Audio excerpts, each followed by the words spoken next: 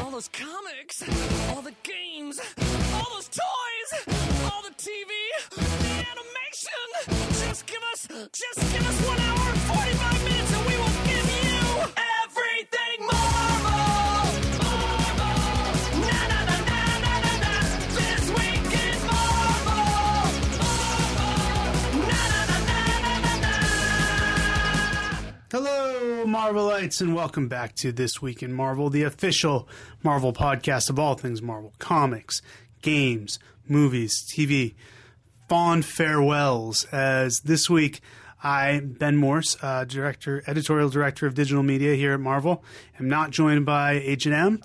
We once again have intern Josh in his final episode of This Week in Marvel. Yep, it's a sad day. Sad day for who? For me. And for the world. And for Marvel. For the fans. And Stan. Well, yeah, Stan is, we can't even reach him right now. He's so devastated. Have you spoken to Stan? Yeah, we've been IMing back and forth. Oh, Snapchatting is what the kids do these days. That's what you're a kid. Yeah, that's what I meant. You do. But seriously, let me just say thank you, Ben and Ryan, who's not here. I'll never hear this. For letting me, be on the podcast and just be a part of this. This is really fun. So thank you. It was our pleasure, Josh. You did a great job as intern. What is your most important lesson you learned during your internship? I don't know. Never get on the wrong side of Blake Garris. Yeah, no, that's a good lesson to learn. Yeah. Unfortunately, he only has one side. Oh, no. And it's the wrong side. But we got some stuff to do today. We're going to celebrate by talking about all the comics that came out this week. We're going to get into the news. We're going to throw it to the West Coast. We're going to get you guys questions and comments like we do every week. And we're going to start things off with A-Force number 9, written by Kelly Thompson, whose work I'm really enjoying. Beautiful art by Paulo Siqueira and color art by Rachel Rosenberg. This is a Civil War II tie-in. When we last left our heroes, they were in the town of Ouray, Colorado, where it's been predicted by Ulysses that Nico is going to kill somebody. So Captain Marvel, Medusa showed up to try to stop her. Dazzler and Singularity also show up to try to mend fences. I like it. It's realistic debate in this book. The ladies get in arguments that you would probably have, and if you were dealing with an issue such as this, Nico makes a good case. Captain Marvel makes a good case. Elsa Bloodstone's there. She swears a lot. It's funny. Kelly Thompson writes a great Elsa Bloodstone. Singularity is just adorable. And then the big thing, the threat that is hanging over this town is that people keep turning into these giant bug monsters. So after a particularly kind of poignant moment between Medusa and Dazzler that I really enjoyed, a bug monster breaks in and attacks the team. Meanwhile, elsewhere, Elsa Bloodstone, Captain Marvel, and Nico are trying to search for this woman who Nico's supposedly supposed to kill. Captain Marvel wants to keep Nico close so she doesn't kill this girl. There's a big twist involving the girl, and then there's a second big twist involving Elsa Bloodstone that leads into next issue. I just hate it when people turn into bug monsters. Dude, I didn't say what the big twist was because we don't want to spoil the fans. I don't know. I didn't even read the book. You didn't even read the book? I thought you said people were turning into bug monsters. Oh, yeah. All right. That's all then. There's no big twist about bug monsters. Yeah. But I am with you, Josh. It's no bueno when people are turning into bug monsters. It's inconvenient. Yes. They can't fit in cars. They eat different stuff. It's like your skeleton comes on the outside. Skeleton comes on the outside. I mean, if you tried going out to eat with a bug monster, forget the gluten allergy and the lactose allergy. They eat all sorts of weird stuff. So, I'm with you. Yeah, well put. All right, moving on to All New Inhumans number 11, written by James Asmus, art by Roald Marselius, and colors by Andres Mosa. And that is the final issue of All New Inhumans, the big finish. Yes, and we see a lot going on in this issue. First off, we start off with a big rescue of a raft full of mutants from the Terrigen Mists in the beginning. Guest appearance by Frenzy, always cool to see. And she's going to tow the raft to safety. And Crystal shows up to give her a hand. And we're back at the All New Inhumans base, where Crystal's daughter shows up. Yes, Luna. From boarding school. Yeah, what's she doing there? We have some good repartee. I mean, Crystal, sister of Medusa, Queen of the Inhumans, is kind of being torn in all different directions. We're seeing Gorgon and his son, Panacea, is offering to heal both Gorgon and his son, who is kind of in stasis in a tube full of water. Yep. Well, we don't know if it's water, life some gel. sort of fluid. Yes.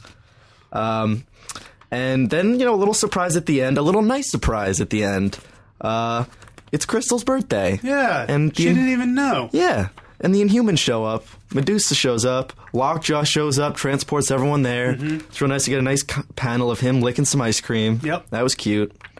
Just a really nice issue. Feel-good issue. Yeah.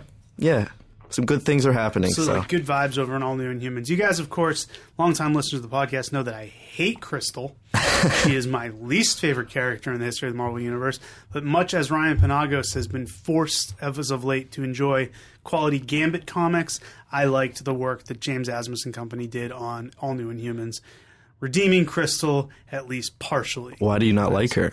Oh, it's a whole thing, man. When I was a kid, she was married to Quicksilver, but she was cheating on him with the Black Knight, and I just thought it was scummy. Wow. And then I looked back, and she had actually already cheated on Quicksilver back before I read comics. She split up her relationship with Johnny Storm. It's a whole thing. Oh, well. Yeah, she's the worst.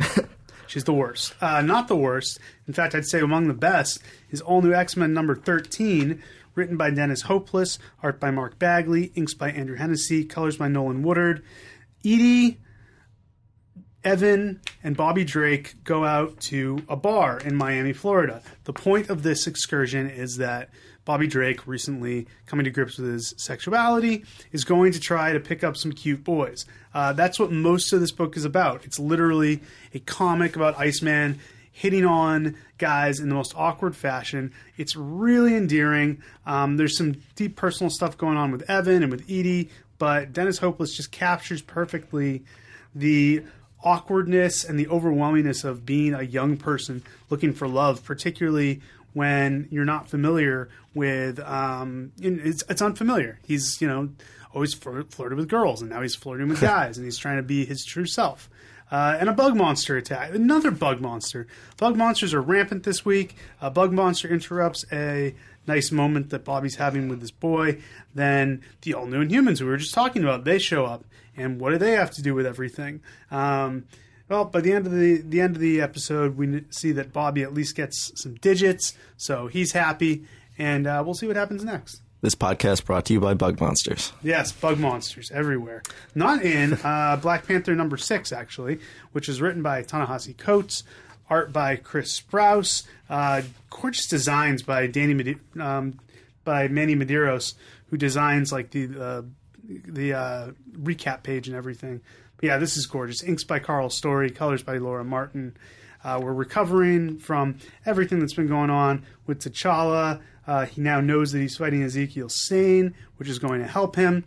The Dora Milaje are fighting the Hetu Zarze. I'm probably saying that wrong, but they're basically the dogs of war attack the Dora Milaje. So it's civil war within Wakanda, within the different factions.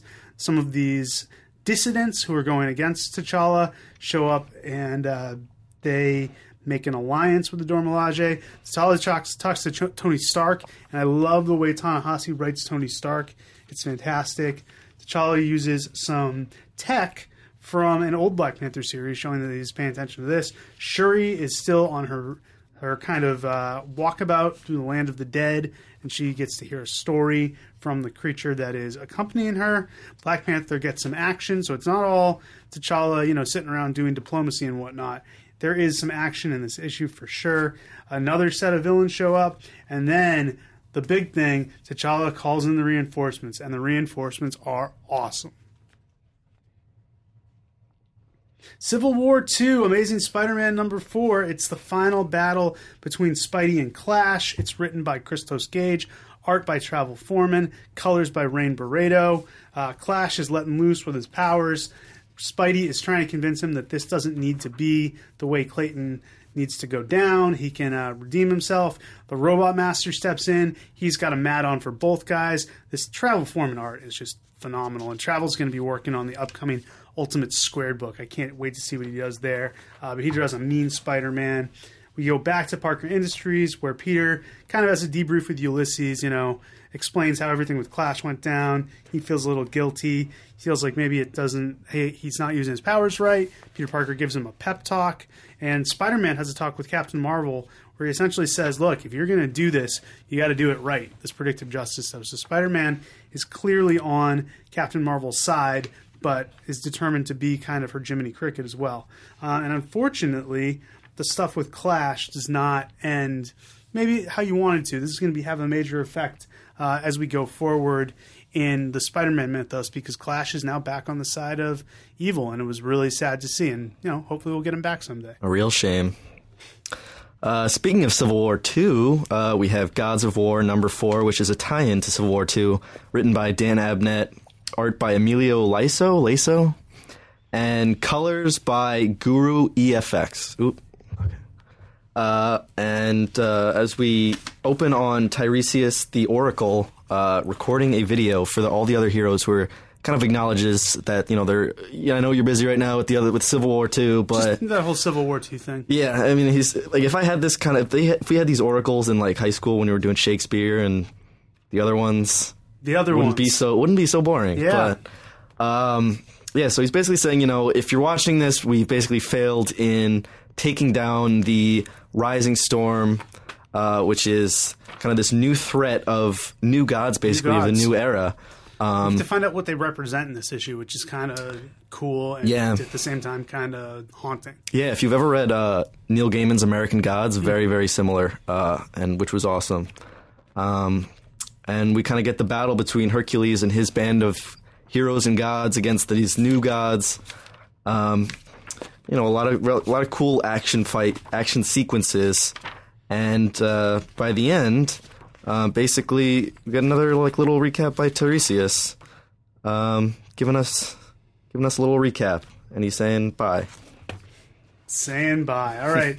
Civil War II, Ulysses #2, written by Al Ewing, layouts by Carl Kiesel, art by Hefte Paolo, colors by Nick Filardi. I believe this was originally an Infinite comic. It's now being collected in print. You should, of course, try to read both.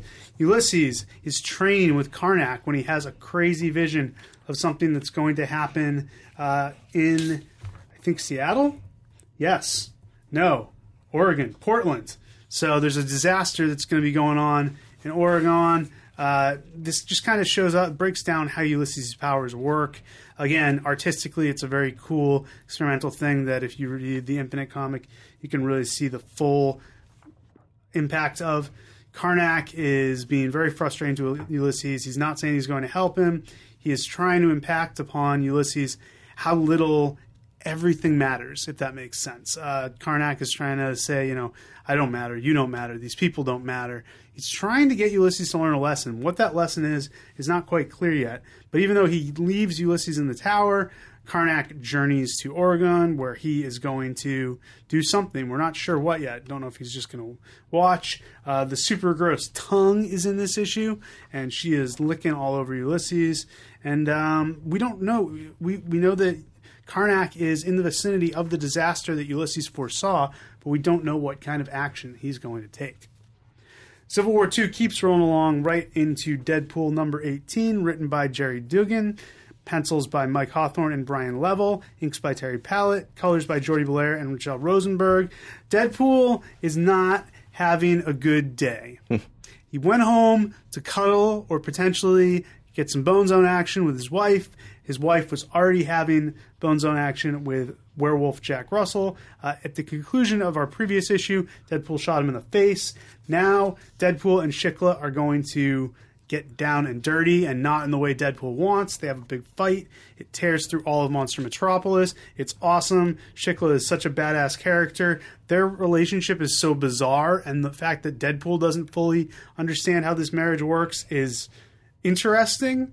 And their kind of growing enmity for one another as they remain somewhat in love is just great. Deadpool steps out to try to get his act together after this whole blow up with Shikla, runs into Rogue, and this is a really cool dynamic. Something happens that we haven't really seen a lot of Deadpool and Rogue outside of Uncanny Avengers, but they kind of bond over something to do with Deadpool's daughter, and Deadpool gives Rogue a unique assignment.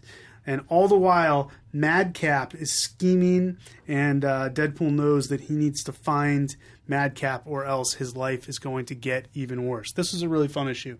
I enjoyed it.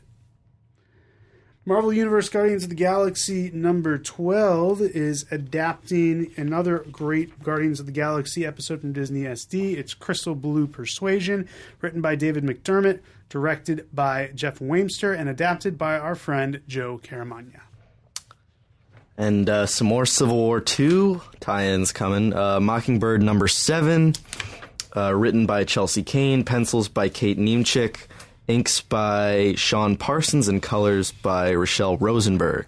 And I gotta say, Ben, I realize now why you and Ryan love Mockingbird so much. Mockingbird is so good, dude. This was an amazing issue. Right?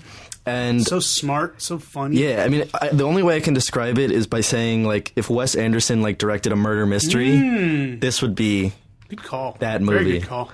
So, we open on, there's a murder on the Diamond Porpoise. Oh, no. And, those are words you hate to hear. And Bobby Morse, no relation to Ben Morse. Her brother's name is Ben Morse. Oh, that's funny. I believe it was named after me. That's awesome. It was named after me. So basically, there's a murder on this cruise ship, a murder of someone who had information about Clint Barton, a.k.a. Hawkeye, who has just recently killed the Hulk as part of Civil War II.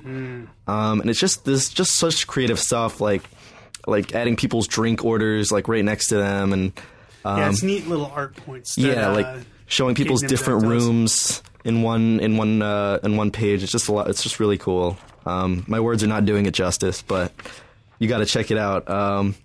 And by the end, we have a return of a character who we thought was no longer with us. Yep. Twists all over the place in Mockingbird number 7. Also in Old Man Logan number 11, written by Jeff Lemire, art by Andrea Sorrentino, colors by Marcelo Maiolo. It's part 3 of The Last Ronin, The Art of War, and art is appropriate because the art in this issue is bananas. It's so good. We get Old Man Logan fighting dozens of ninjas, both in the present day and in the future. He frees Lady Deathstrike because he needs some sort of help. He needs some sort of cavalry. In the future, he meets this creepy-looking bald dude with glasses who takes off his glasses and does something weird with his glowing eyes.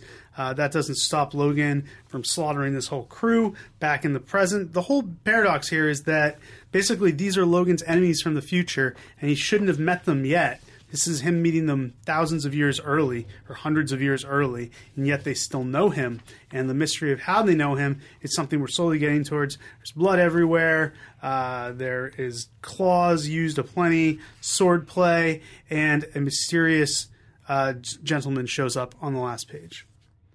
Now we pop back over into Civil War II for Rocket Raccoon and Groot number 9. This was written by Nick Kosher. Art by Michael Walsh, colors by Michael Garland, and holy crap, it's part 2 of the Bad Southern Pun trilogy, Gone with the Gwend, and it is hysterical. This is the funniest comic I have read in a long time. Gwenpool is guest starring. Rocket Raccoon and Groot are trying to track down this interstellar fugitive, Chammy. Gwenpool is doing the same. Not quite sure why. Rocket Raccoon walks in through a doggy door. He gets kicked into a real door by Gwenpool. They go get ice cream because Gwenpool is not lactose intolerant in this universe. There is a creepier alien who comes to meet up with Chammy and is not a friendly sort. There's stuff going on with Chammy and his girlfriend who discovers he's an alien. There's a great fight scene. There is Chammy trying to hurt himself, but the alien won't allow it. He pulls out the information he needs, then he pukes, because that's what he does. Bad stuff happens to Groot. There's an explosion. Gwen points out how it conveniently only blew up the non-R-rated parts, or only blew up, the non-R-rated parts of her costume, and uses this as evidence that they're in a comic. There's some really sweet stuff with Cammy and his girlfriend, and you know what? When you were saying you weren't doing justice with your words for Mockingbird, that's how I feel about Rocket Raccoon and Groot. Michael Walsh's art is just so fun. There's so many little Easter eggs. It's a riot. The whole thing is a riot, and it's a great comic, and you guys should definitely be reading it. Over in Scarlet Witch number 10, written by James Robinson, art by Kei Zama, and colors by Ian Herring. Scarlet Witch has journeyed to Kyoto, Japan to investigate a mystery, the death of Hiroshi Tanaka, also known as the Aoi Master. He is dead. He's reincarnated as a fox. That's something only we know as he continues to follow Scarlet Witch. It's basically another murder mystery, but done completely different. Even Mockingbird had their murder mystery. This is more of a mystical murder mystery with Scarlet Witch visiting all of the acquaintances. There's a cool bit where she interviews one of his villains, and the conceit of how the villain gives her a clue is very, very cool. She has to fight a gross-looking demon who is super creepy, and the artist on this, Kei Zama, did a great job designing this horrible Japanese demon who she has to battle. And by the end, Scarlet Witch kind of sets things right, but the story's not over for the deceased, and the story is definitely not over for Scarlet Witch, who is going to go to Wundagore next month.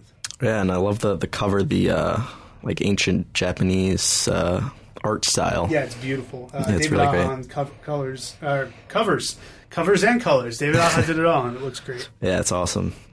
Moving on to Spider-Man number 8, yet another Civil War II tie-in, written by Brian Michael Bendis, colors by Marty Garcia, and art by Nico Leon. And we pick up where we left off last issue, where Miles Morales is confronted by a real power couple, Power Man and Jessica Jones. There you go. I don't know if he likes to be called Power Man. Luke Cage. Also goes by Luke Cage. Yes. So they basically confront him, and Jessica Jones is like, all right, your grandmother hired me to look into you. And she basically telling him that he's doing a really lousy job keeping his secret identity. She was able to find his secret identity pretty quickly, Yeah. and she's pretty sure others are going to be able to do the same. Yeah, like 2 hours. That's all it took. It's no good. So he's basically like, oh, all right. My secret identity is way safer than that. And then we kind of... You didn't even know I had a secret identity, did you? No, I don't think I've ever seen you and Ryan in the same room at the same time. Yeah, you do every week when we record the podcast. You are literally sitting next to us. You're right. And then we kind of transfer away to kind of a more... we go from lighthearted to a little more maudlin when Miles is called by Tony Stark. And this is kind of a pre-Hulk's murder when all the heroes are called together. Carol, a.k.a. Captain Marvel, and Tony are like, we're going to go confront Bruce. And a.k.a. the Hulk. Yes, a.k.a. the Hulk. And if it seems that anything is going to go down, we hope he's cured. But if he's not, we're going to need your help. So we're bringing in basically every hero as backup, including Miles Morales. Yeah, and we had that great, I forget what issue it was of the main Civil War II series of just that last panel when Bruce comes out and sees all the heroes.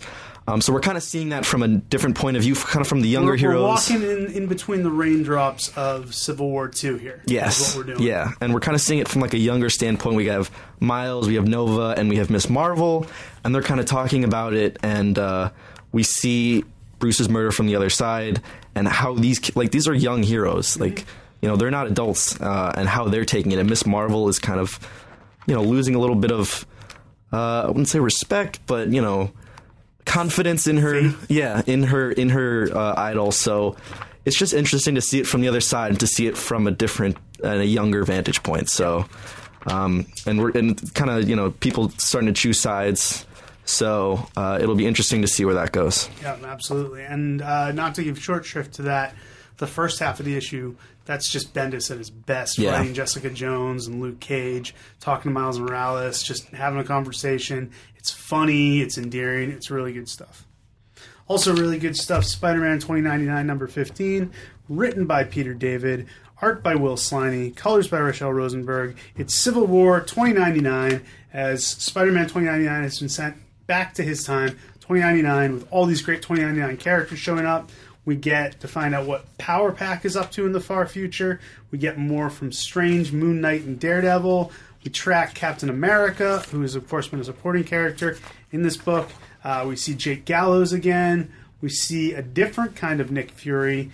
We've got the Hulk. We've got Namor. We've got the X-Men. And that was pretty cool for me because I loved X-Men 2099 when I was a kid. So when Bloodhawk, Luna, and Skullfire show up, you better believe I was popping hard. I was very excited. There's good fighting in this issue. There's good emotional stuff. Sliney draws the hell out of it.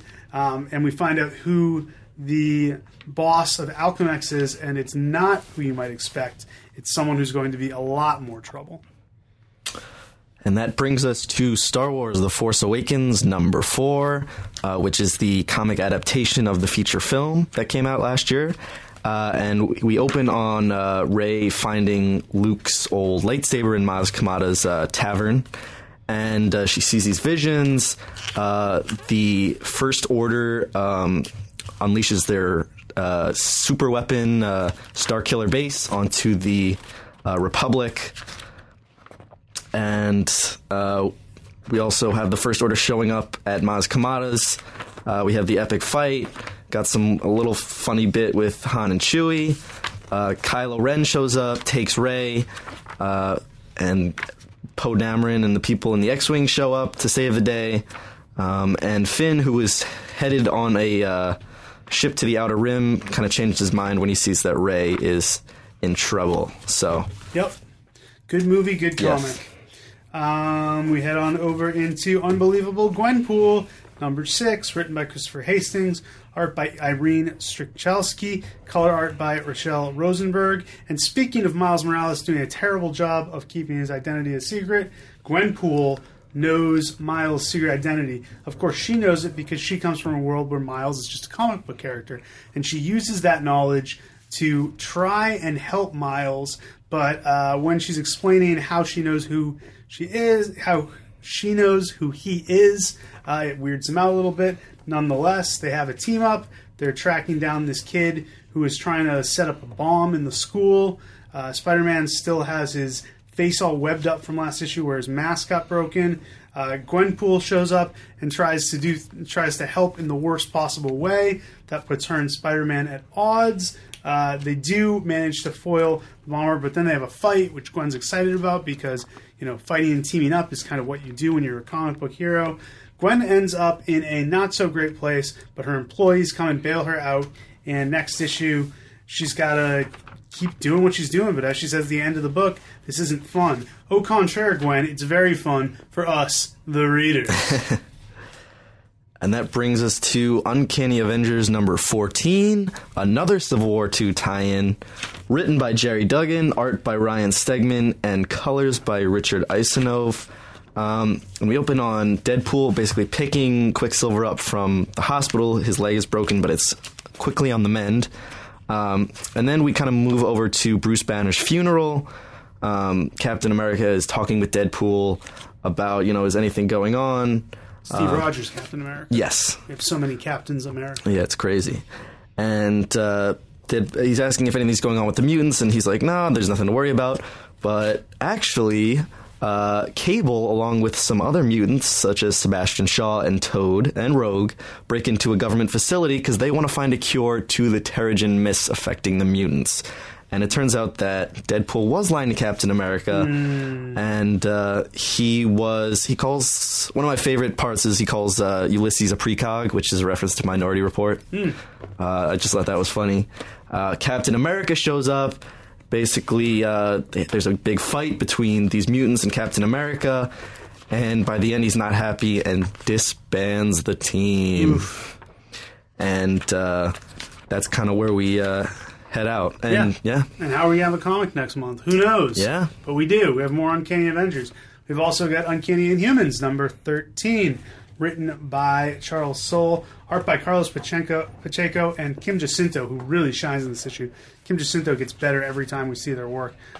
Inks by Andy Owens and Kim Jacinto, colors by Antonio Fabella. Last issue, Lash blew up a Stark Industries headquarters so that, and framed Medusa for it, basically said, I was doing this in Medusa's name.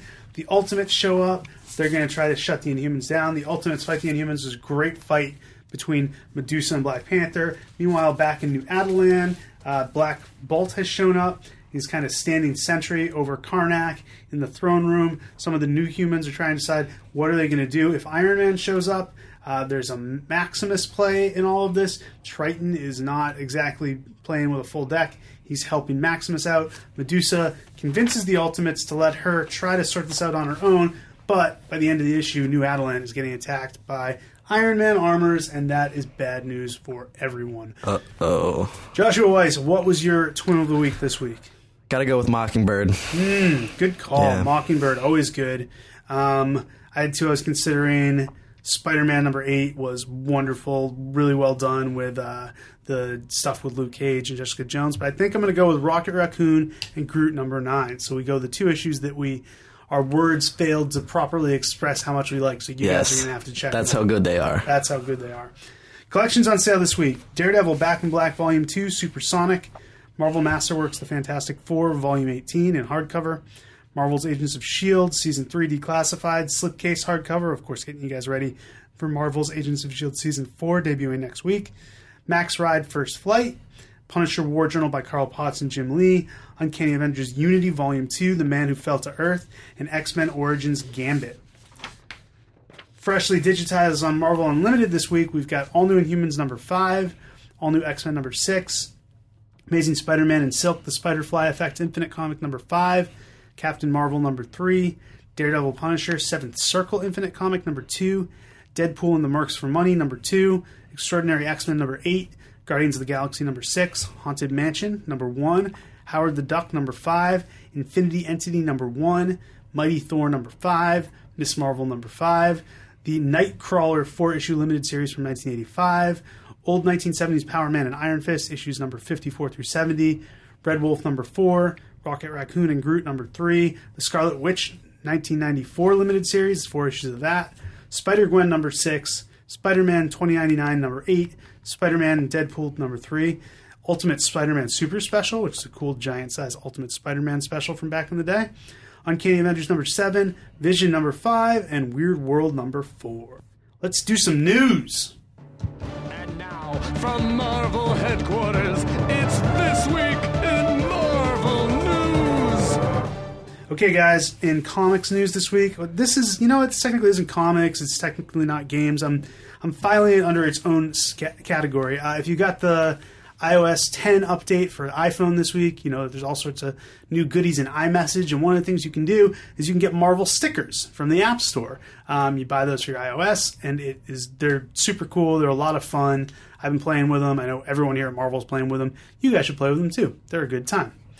In actual comics news, Monsters Unleashed was announced. We're going to have a lot more details to come on Monsters Unleashed. It's taking place in 2017. It's going to be a huge, super fun event. What we've said so far is that Cullen Bunn's writing it, and the art is by Adam Kubert, Greg Land, Salvador LaRocca, Steve McNiven, and Lionel Yu, which is an incredible lineup. Yeah, it's going to be awesome. Have I shown you art yet? No. Right, I have some art I'll share with you. I heard your interview with Axel, which was really cool. You did hear my interview with Axel and Cullen, which should be out soon, and it's some exciting stuff. Yeah. Over in games, Contest of Champions added Rogue this week, and we've got cool stuff going on in Avengers Academy as well. Interview with some of the people who worked on that coming out later this week. All right, guys, we are going to send you over to the West Coast where Strami and Christine have more news and views. The Wolfman, it's the West Coast, Strami and the Wolfman. It's the West Coast, Strami and the Wolfman. It's the West Coast, Strami and the Wolfman. It's the West Coast, Strami and the Wolfman. Hello, this week in Marvelites, this is Marvel.com editor Mark Strom, joined by assistant editor Christine Den, for another thrilling installment of the... No, wait, let's try that again. We're still working out the kinks. All right, so let's try again. And you are joining us on the Stromstein Steel Wheels tour. It's my terrible German accent. I'll apologize for it every time. Stromstein, in case you are just joining us, it's off of, Rammstein, the German band. We have keine Lust. I thought it was Strom. We have keine Lust. And then Christine's Sistine. Yes. Oh. But it's a riff off of the band Rammstein. The reason why Stromstein is funny and why I do it with a German accent is they're a German metal band. Very famous in, metal. I think they had one music video on TRL when I used to watch it on MTV in high school. Holy God, probably. I was discovered to them by a Lars von Trier movie that we probably shouldn't be talking about on a podcast meant to be very PG. Pretty messed up. You know the one I'm talking about. The one with Charlotte Gainsbourg. Isn't she in all of them? No, it's the 2-part one with Charlotte Gainsbourg. I've never watched any of them, but I think I know what you're talking about. I love Lars von Trier. Well, that sounds really creepy. You're not here listening to me talk about my love of Lars von Trier. You're here listening to what's going on this week in Marvel. Of course, as we were recording this, we are 1 week away from the season 4 premiere of Marvel's Agents of S.H.I.E.L.D. This is the last time we'll talk to you before we have a new episode of Marvel's Agents of S.H.I.E.L.D. So, of course, next Tuesday, September 20th, new time, 10/9 Central, we have the season 4 kickoff. Ghost Rider, he comes blazing in like hell's a-blazing. I don't think that's a saying. In like his 1969 Dodge Charger. In his 1969 Dodge Charger. It's awesome. Trust me. If you come into the first episode looking for Ghost Rider, you will get Ghost Rider. So that's very exciting. You'll finally be able to see some of the stuff. And finally, once that happens, we'll finally be able to start rolling out some of the stuff that I've been cooking for the last long while. I feel like it feels like the show has been on for so long already, but no, it's already consumed my life. So we have that. What did we show off this week? We showed off the first look at Ghost Rider in his full VFX fiery glory. Don't worry, we did not actually light Gabriel Luna's head on fire. It was a good side-by-side comparison with the comic book cover. Yeah, it was. I didn't even realize that until I saw... Is it the... Or was it the panel? Cover? I think... I think it's a side-by-side comparison with the last page of issue 12 of All New Ghost Rider, which I didn't even realize until I saw someone post that, and I'm like, oh, damn, that's good. So, yes, you can see him in his full fiery glory. We also released a new poster for the season, or at least for the first arc of this season, which is... being called, wait for it, Marvel's Agents of S.H.I.E.L.D. Ghost Rider, because we want people to watch the show, so we're just reminding them as much as possible that Ghost Rider is in it. So that is very exciting. What else? What else did we post? We had 2 clips for Luke Cage. Yes, which Marvel's was really Luke awesome. Cage, coming only in Netflix in, holy crap, like 3 weeks? 3 weeks, 2 weeks! Wait, 2 weeks? 2.5 weeks. Well, by the time people are listening to this, it's right 2 weeks. Holy crap. I should maybe start getting my head off S.H.I.E.L.D. space and into Luke Cage space. Oh, yes. It's really awesome. 2 clips. One feed. Tell us about the clips. Well, one guy tried to punch Luke Cage in the face. Yes. And you watch pretty much his wrist snap through like the skin. It's not even like his wrist snap. You watch like his entire hand just turn to jelly. Well, he had it coming. Well, sure, he's a jerk. He's like trying to rob this nice elderly Chinese couple that's running a restaurant. It's intense. And then we get to meet Cornell Stokes, played by Mahershala Ali. Pretty terrifying. He's not a guy you really want to mess with very much. I've actually seen that entire scene that we pulled a clip from. It gets even more intense and crazy. It's that great line that everybody wants to be the king when he's framed by the Biggie Smalls. Mural, painting. Painting, something with the crown and... Right, Biggie Smalls. Yeah. That's what they. And he even references them in the clip. I'm not gonna lie. I'm like, wait, that's his name, right? Yeah, he's like you see the whole. People can't see me here, but I'm like the whitest white bread guy possible. Okay, so apologies. I grew up in Minnesota. I have no excuse. But yeah, the music promises to be really great. We have a lot of musical acts for the show, one in each episode. Yes, I believe. I think one in each episode. Yeah, and then we have a lot of good, like musical directors for it. Mm-hmm. Music's going to be a huge part of it. It will probably be my opening education on hip hop. What else we got? Captain America: Civil War now on Blu-ray. On Blu-ray, 3D Blu-ray, DVD, Digital HD. Well, it's been available on digital HD for like a week and a half now. So but you have now, all your options. Now you can get everywhere. So go get. We got tons of awesome special features on it. I think you have to get the Blu-ray or the digital HD editions in order to get like the fully like tricked out special features. But everything else should have something as well. So we got that out. What else? Well, by the time you guys listen to this, we'll have a clip from Ultimate Spider-Man, Part 4 of Return of the Spider-Verse. No, you have to refer to it by its full title, Christine. Marvel's Ultimate Spider-Man versus the Sinister Six. Yes. Full title. Return of Spider-Verse Part 4, Episode 421. Yes.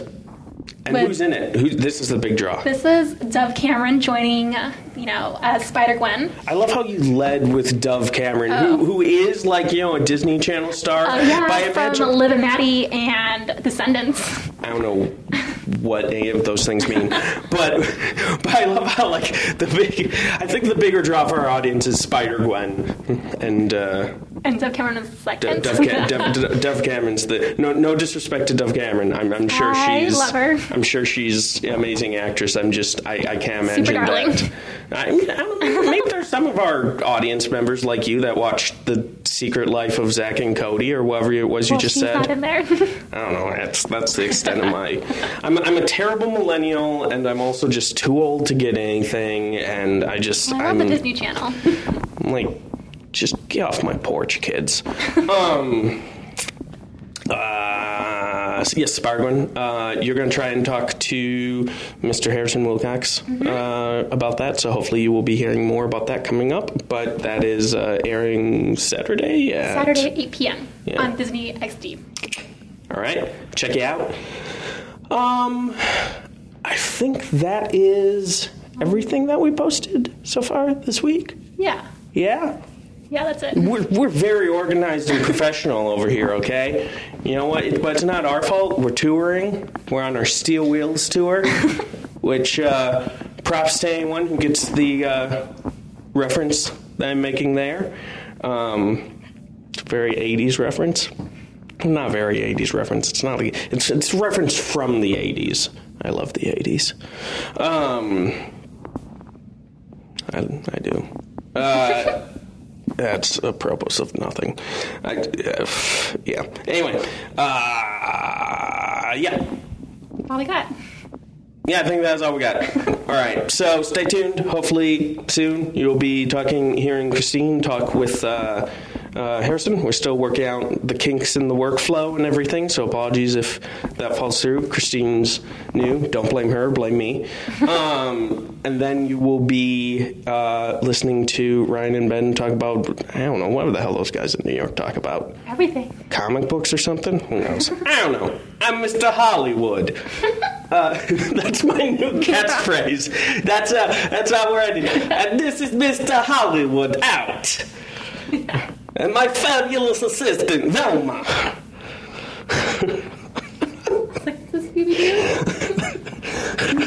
That's it. We're no longer the Stromstein Show. We're Mr. Hollywood and Velma. So, all right. This is Stromstein out. Hello, Marvelites. This is Christine Den, Marvels.com assistant editor, and I have joining me Harrison Wilcox. And today we're going to be talking about Ultimate Spider-Man versus the Sinister Six, Return of the Spider-Verse Part 4. Yes, that's a mouthful. Yes. So the cool thing we have in this episode is that it's the animated debut of Spider-Gwen. Yes, it is. Played by Dove Cameron. Yes, from the Disney Channel's Liv and Maddie and the TV movie Descendants. Yes. Can you tell me anything about this episode? Why did you guys choose this as her animated debut? Well, when Spider-Verse, the first Spider-Verse during Season 3 of Ultimate Spider-Man started airing, that was when Spider-Gwen made her debut in publishing. That's right. And as everyone knows, she blew up, and everyone wanted us to do it, and there were a lot of questions. And I think I said in an interview back then, I think I hinted that we were going to do Spider-Gwen, because at that point we knew we were doing a 4th season. We knew we wanted to go back to the Spider-Verse because we had so much fun doing it and the fan reaction. So we knew all the way back then. It just took us a year and a half, 2 years with boarding and animating and writing and all that stuff to finally get here. That's awesome. Yeah, so we knew we wanted it to end. We wanted to end the arc in a really big way. We thought there was no better way than getting Miles home and finding that Spider-Gwen had taken over for him, just like he had taken over for Peter Parker. That's awesome. So how do you feel like the dynamic between all three of them coming together? It was a lot of fun. It was sort of like I was just saying, Miles was sort of like saw it from the other side. Like when in his reality, Peter Parker died, right. Miles stepped in, and then when Miles disappeared, Spider-Gwen took his place. So it was sort of like this weird deja vu moment for him, like when Peter came to the Spider-Verse, his world in the Spider-Verse season 3, Miles sort of went through the same thing that Peter had gone through before, and there was a lot of fun of sort of like, wait a minute, you replaced me? Like, how long was I gone for? And stuff like that. Yeah, which was the dynamics, like just the way they converse with each other is really awesome. Yeah. Do you know if we'll expect more Spider-Gwen in the future? I think that when you have a character that really pops like that, that people will always be looking, our writers and New York will always be looking for new ways to use that character. So I can't say anything definitively, but if I was betting on it, we will see more Spider-Gwen in the future of Marvel animation. This is also the last part of Return of the Spider-Verse. What can fans expect to see after that? Well, for the ones who have been watching all season, early on, Miles ended up trapped in our world. When the Siege Perilous shattered into 1 million pieces, this arc was about collecting all those pieces, putting them back together. And like I mentioned, the last episode of this arc takes place in Miles's home reality. So the big question is this goodbye for Peter Parker and Miles Morales? Is this the end of their story? Or is there still more to tell? You'll have to watch the episode to find out. Which is 2 coming Saturdays, or... No, it's in 3 coming Saturdays. Yes, we're taking a little break. Everyone can catch their breath after all the excitement of Spider-Verse. And then we'll be back with a brand new arc. And seeing some characters we have not seen for a while on the show. Oh, any hints for all the fans? Not yet. just enjoy Spider-Verse. Okay. Oh, that's awesome. So tune in this Saturday at 8 p.m. At Disney XD. Yes, I gotta say this is a lot smoother without Mark Strom here, sort of throwing a wrench into everything. You talk about like Highlander and everything. Yeah, he likes to try to get me to slip up. This is a lot more professional. If he's listening, he should take notes. He did get some feedback for not knowing Boy Meets World. Really? Yeah. Wow. Okay. So, but now I'm stepping in, and I know where Deb Cameron's from, so I think yes, you got to know our audience. And she was just awesome. She, as I mentioned before, not only sounds the part, but she looks the part. She totally does. And she knew the character, and she was completely on board, and there was no catch-up for her when she got in the booth. She was, like, ready to go, knew how to do it. It's not always the case. I think her Instagram, she had one where she was, like, cosplaying. Yeah, she's been posting on her own, so check that out if you're interested. Yeah, she's awesome. Cool. All right, thanks. Thanks so much.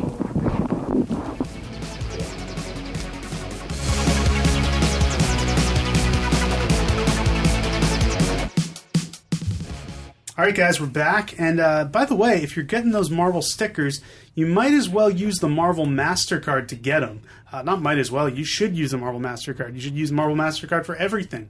You get great deals on food, on entertainment. You can go to the movies. You can buy comics. You can do it all with the Marvel MasterCard. So if you haven't yet, please visit Marvel.com to learn more about the Marvel MasterCard. All right, we only got a few questions and comments from you guys this week, so those of you who aren't replying, please use the hashtag This Week in Marvel and let us know what's going on. We want to hear from you. Next week, we're going to be doing our TWIMURC with all new Ghost Rider, so please read that and use the hashtag TWIMURC. Send your comments for next week. Alan Wilkinson, talking about Avengers Alliance, says final Avengers Alliance hero acquired, and notes that he got Adam Warlock, which I'm currently working on myself. He says, gotta admit, this hurts. I think we're all smarting from the end of Avengers Alliance, but enjoy while you can, guys. We've still got a few more weeks left. Haywood W. says, last week pick for September 6th was all new Avengers number 14. It was a cool wasp bonding between Jan and Nadia. Mish at Hummer Sister says, Ep 253 West Coast. Be sure to know your audience before you make generalizations that they don't know 90s sitcoms. K, thanks. Did you listen to that part? No. All right. That was a shot fired at Strami and Christine. I wonder what sitcom they were talking about. Yeah, who knows? Now I'm very intrigued. Not intrigued enough to ask them, but still. Nick Rockcamp just finished This Week in Marvel 253. Laura and Gwen switching minds equals total callback to when Logan and Peter did it in Ultimate Spider-Man number 66. Yeah, it's also a callback to the movie Freaky Friday. It's a thing that's been done many times, but it's always a good plot device, so there you go. Penelope Cat, at last, Marvel Unlimited added the 1985 Dave Cockrum Nightcrawler miniseries. Been wanting to read that forever. Very cool. I kind of want to read it too. I didn't know it was Dave Cockrum. That's very exciting.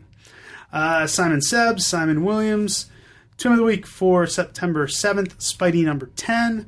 The upcoming Wasp series is half as good as All New, All Different Avengers number 14. It's going to be an awesome comic. Got a lot of love for All New, All Different number 14. That's very cool. And then comments on something I think you and I said last week, Josh, where he says, you guys are still using paper to read tweets for This Week in Marvel? I thought someone was reading off an iPad by now. No, we're very old-fashioned. We're old school. I know Marvel already has Ultimate Spider-Man cartoon, but I would love to see Spidey, the comic Spidey, adapted into an animated series. That would be pretty rad. I would love to see that done as like a web series or something cool. That'd be pretty dope. Like I said, that's all we got for this week, so we'll wrap things up a little quick. Josh, what do you have to say to the people? Just thanks for putting up with me. Yeah, famous last words.